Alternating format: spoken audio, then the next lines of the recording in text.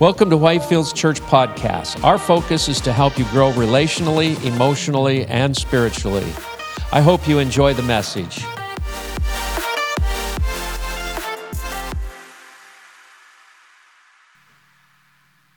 You know, those little foxes are everywhere. Yeah, I do. For as long as I can.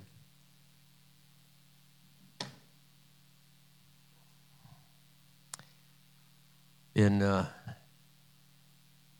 dealing with some personal pain, so I may sit down here in a minute. In the meantime, I'm going to do my best to stand, move around a little bit. It's been a very frustrating season in that I'm a very active person. I love to, we all pay a high price to have a summer in Alaska. And then to be not able to go more than 10, 15 steps without just tearing up and having to sit down. It's hard and frustrating. And so my doctor has given me some muscle relaxers. And so I'm on muscle relaxers, so this could be fun this morning, all right? This could be fun. What I'd like us to do to start with is everybody stand up for a minute. Just say hi to somebody. Don't leave your seats too far. Just, we want to come back together. Just get some air going, a little oxygen. Take a deep breath.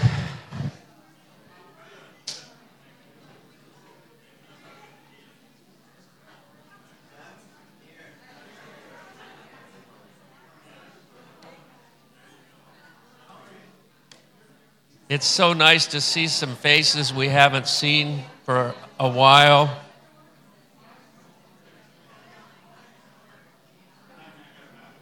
Oh, I'll get them back. They'll get back. Sheep are always...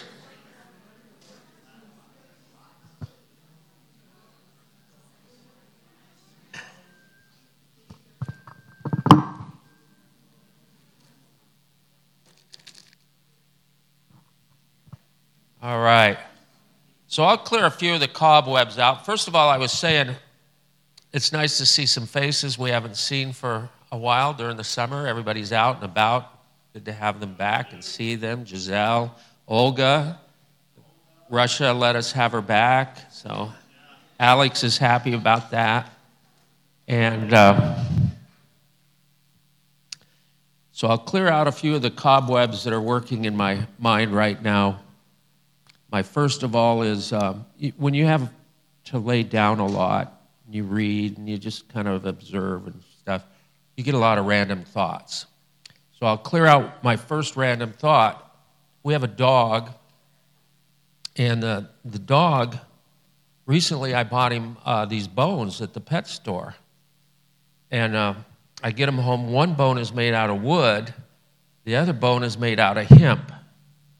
And it says on the hemp, it says, your dog will be happy and enjoy. And our dog is happy and does enjoy, but he's really paranoid now. For those that understand that, that's for you. I want to talk about blind spot. I had an eye doctor appointment this week, and I went in, or last week now. I went in. I had one a couple weeks ago. They said, you need to come back. We want to look at something. So I went in, and they did all this deep, deep stuff, and then I did this testing. And then at the end of the testing, they showed me the printout of my left eye and my right eye. But first I want to say blind spot. The blind spot in your eye is the spot where the optic nerve connects to your retina and has no light-sensitive cells. So you can't see anything in that spot. Well, to the layman, to the person who doesn't know these things, I go in and they're showing me the printout, and they go, and here's your blind spot. And I'm like, blind spot? I have a blind spot? And they go, well, that's the blind spot on your right eye. This is the blind spot on your left eye. And I go, 2 blind spots. I'm blind in both eyes? And she has to explain, no, every person has a blind spot in each eye. Well, I didn't know that. If I did know it, it's not something I registered until it happened to me. Kind of like we all love to see justice done to somebody else. But anyway, so they showed me the printout of the blind spot and then this other part, and my left eye is all good, but my right eye's got all these dark, it's dark. And I go, what's that? They said, well, that's the light you can't see. I said, what do you mean the light I can't see? They said, well, in the testing, you missed all these lights that you were supposed to see. Made me think of a book I read one time called All the Light You Cannot See. Anybody here read that book ever? And if I'm remembering, not getting it mixed up with another book, it's about a girl who was blind. And her father, they grew up in a village, and her father would take her walking every day and tell her, so many steps to this, so many steps to that, take a right here, take a right there. She could always find her way home. She could never be lost in the city because she learned to see light by hearing, smelling, and all the light she could not see was about she could still see even though she was blind. And a wonderful story. I don't know if I finished the book. I may have gotten bored in the middle of it, but it makes you think. There is light that you have not seen. There's light you cannot see. I want to talk a little bit about what came to my mind when they said that. One of the things saying, right after this eye appointment, I thought of the things that I cannot see, the Bible says, are more real than the things I can see. Well, what that means is there are eternal things at work. See, we don't get saved, we don't accept Jesus just so that when we pass from this life, we can go on to the clouds of glory and play harps. We get saved, and Jesus calls us into a kingdom that's alive and powerful and eternal purpose to live in right now, not in days to come. And they're for us. So all that came to mind. The things I cannot see are more real and active than the things I can see, because the things I can see are temporal. They will pass away. In Job chapter 31, verse 1,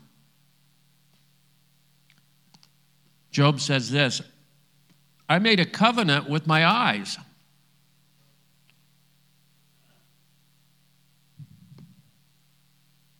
I have made a covenant with my eyes.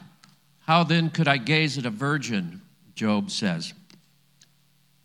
He was talking about what he gives.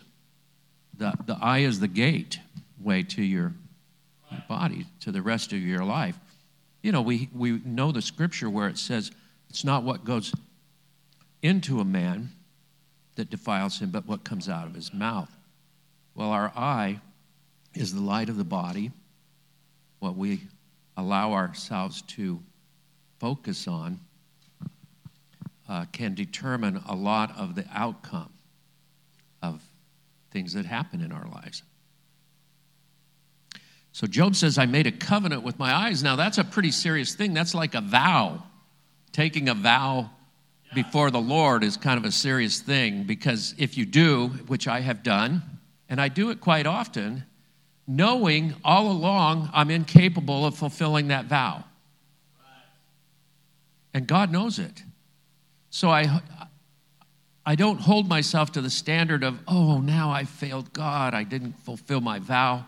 It's more of the idea of discipleship, of following Jesus. Jesus, like Peter did He said, I will never forsake you. I will never. Well, what happened? First thing he did is he blew it. God, I will follow you to the ends of the earth. And then I need to confess my inability to do that. I'm totally incapable of doing this vow I just made to you, Lord. But you know that. But what it does cause me to do is be mindful of that vow that I made, and it brings me to a different standard in my life. Brings me to a different remembrance of the vow I made in my life. So it helps me. So Job said, I made a covenant with my eyes. In Genesis chapter 3, verses 6 and 7, we see the picture of Adam and Eve in the garden. And Eve said, so when the woman saw that the tree was good for food and that it was a delight to the eyes, and that the tree was to be desired to make one wise, she took of its fruit and ate. So again, the eye is a gateway. She said that the tree, the fruit of the tree was a delight to her eye. How many of you have ever done that in your life? You saw something, you just had to have it. Had to have it. I bought a car one time that I had to have it. It was a big piece of junk and a huge disappointment. It didn't take long. I was like, man, I don't know what I was seeing at this moment. Let's turn to Matthew chapter 6, verse 22 and 23.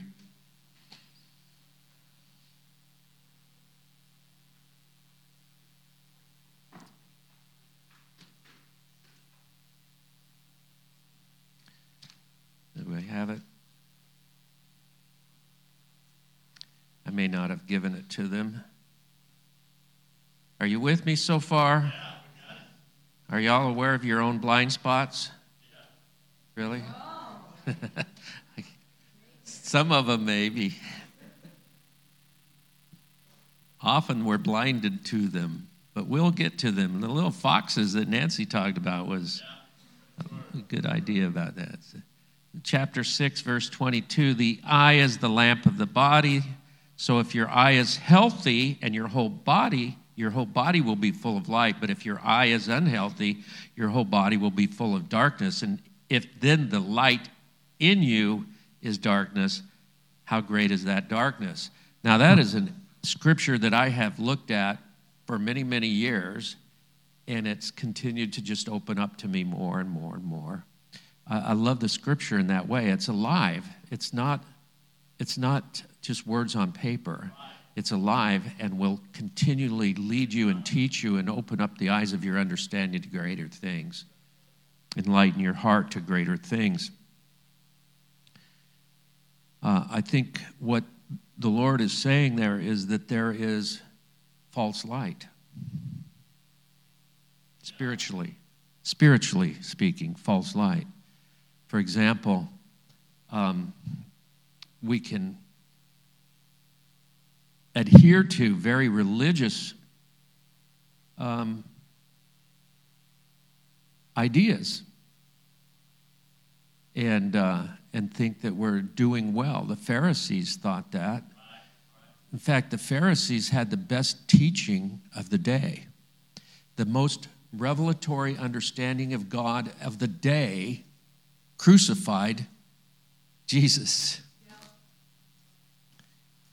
And he says, if the light in you isn't changing you and bringing you to truth, then that light is not very good.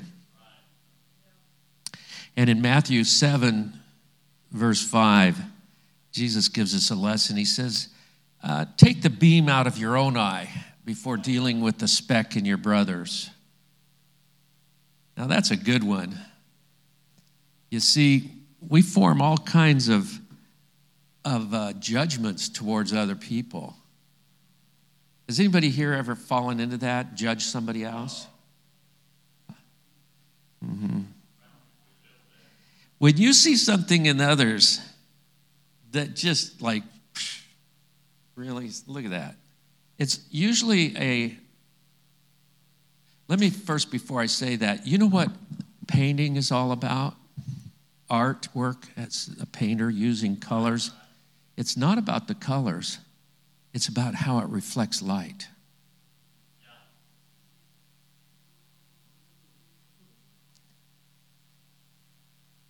So when you're seeing something in somebody else that you're just like judging, man, that person's an idiot, blah, blah, blah.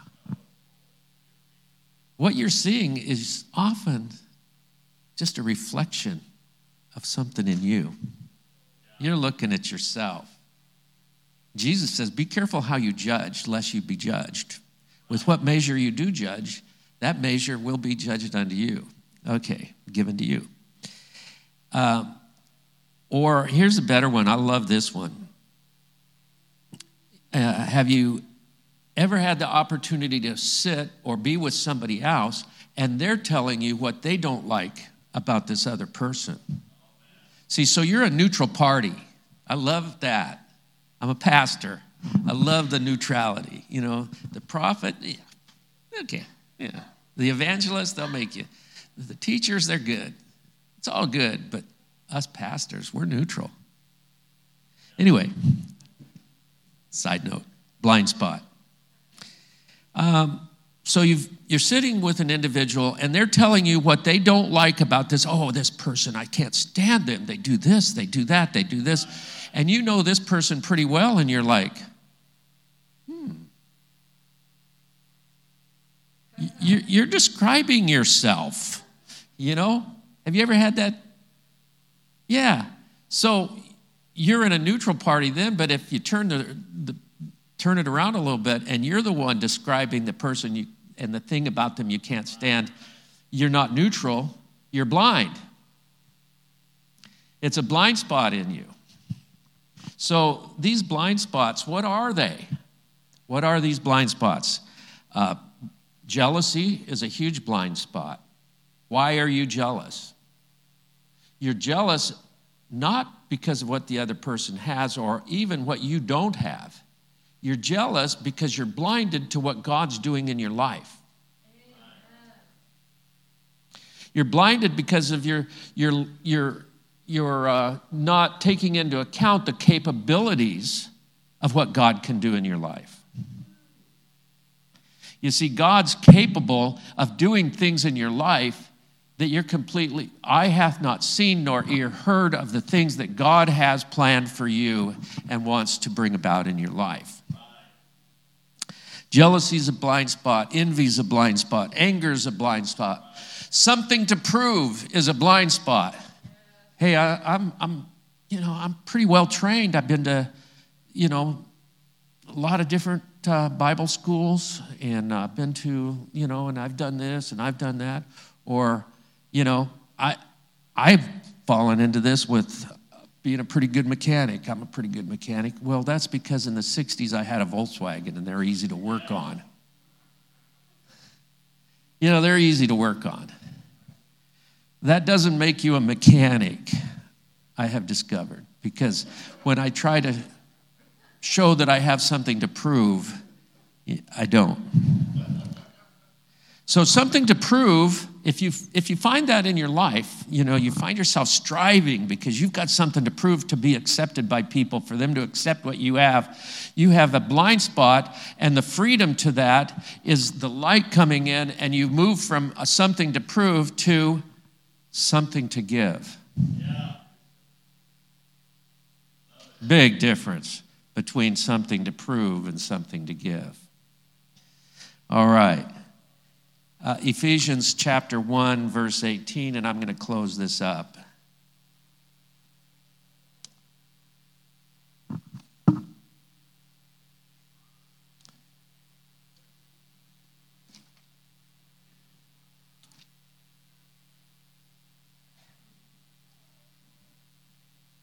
I'm going to start with 17.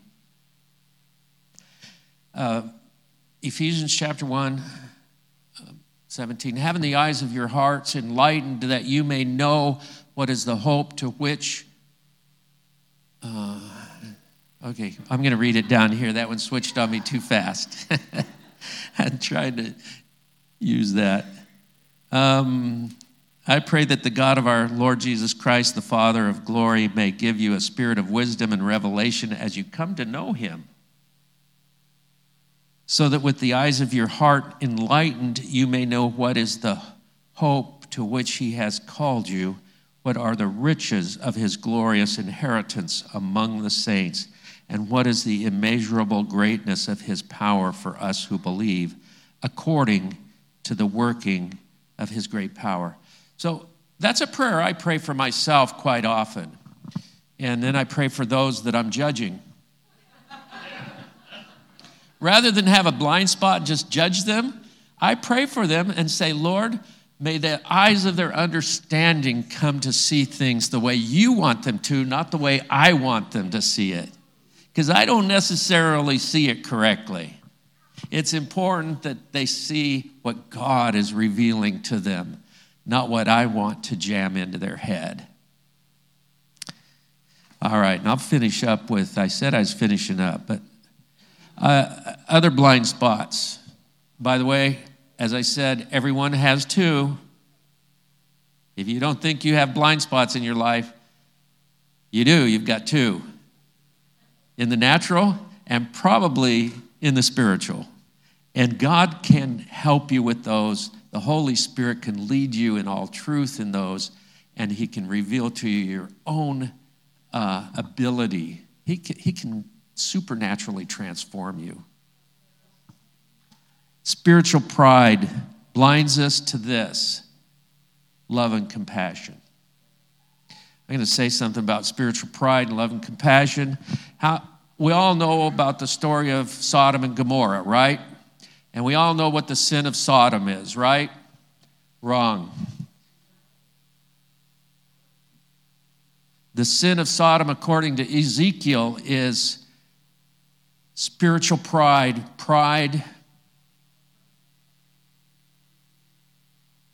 fullness of bread, idleness of time. It says in Ezekiel, it says, pride,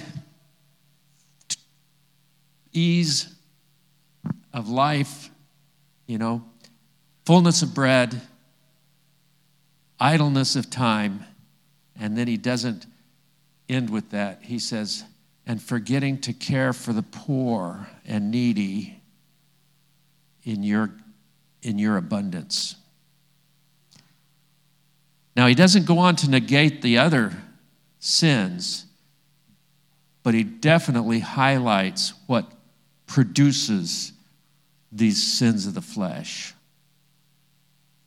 My opinion.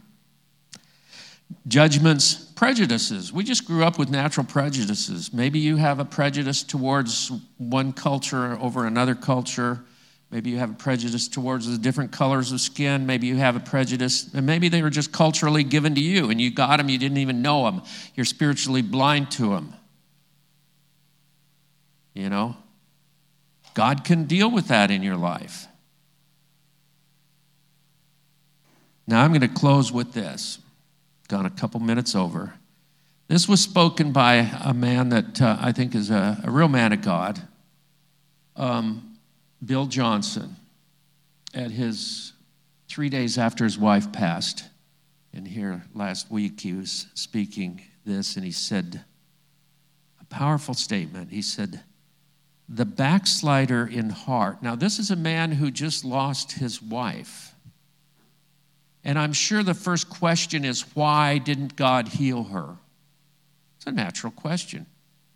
God, we believe in supernatural. We believe in the healing. We believe in these things. Why? He says, the backslider in heart blames God for what he didn't do. I'll leave that with you. Think about this. I've had a whole week to think about that. What are the things that I was disappointed in? What are the things that I felt God should have done and he didn't do? In my life, in others' lives, and what it might be.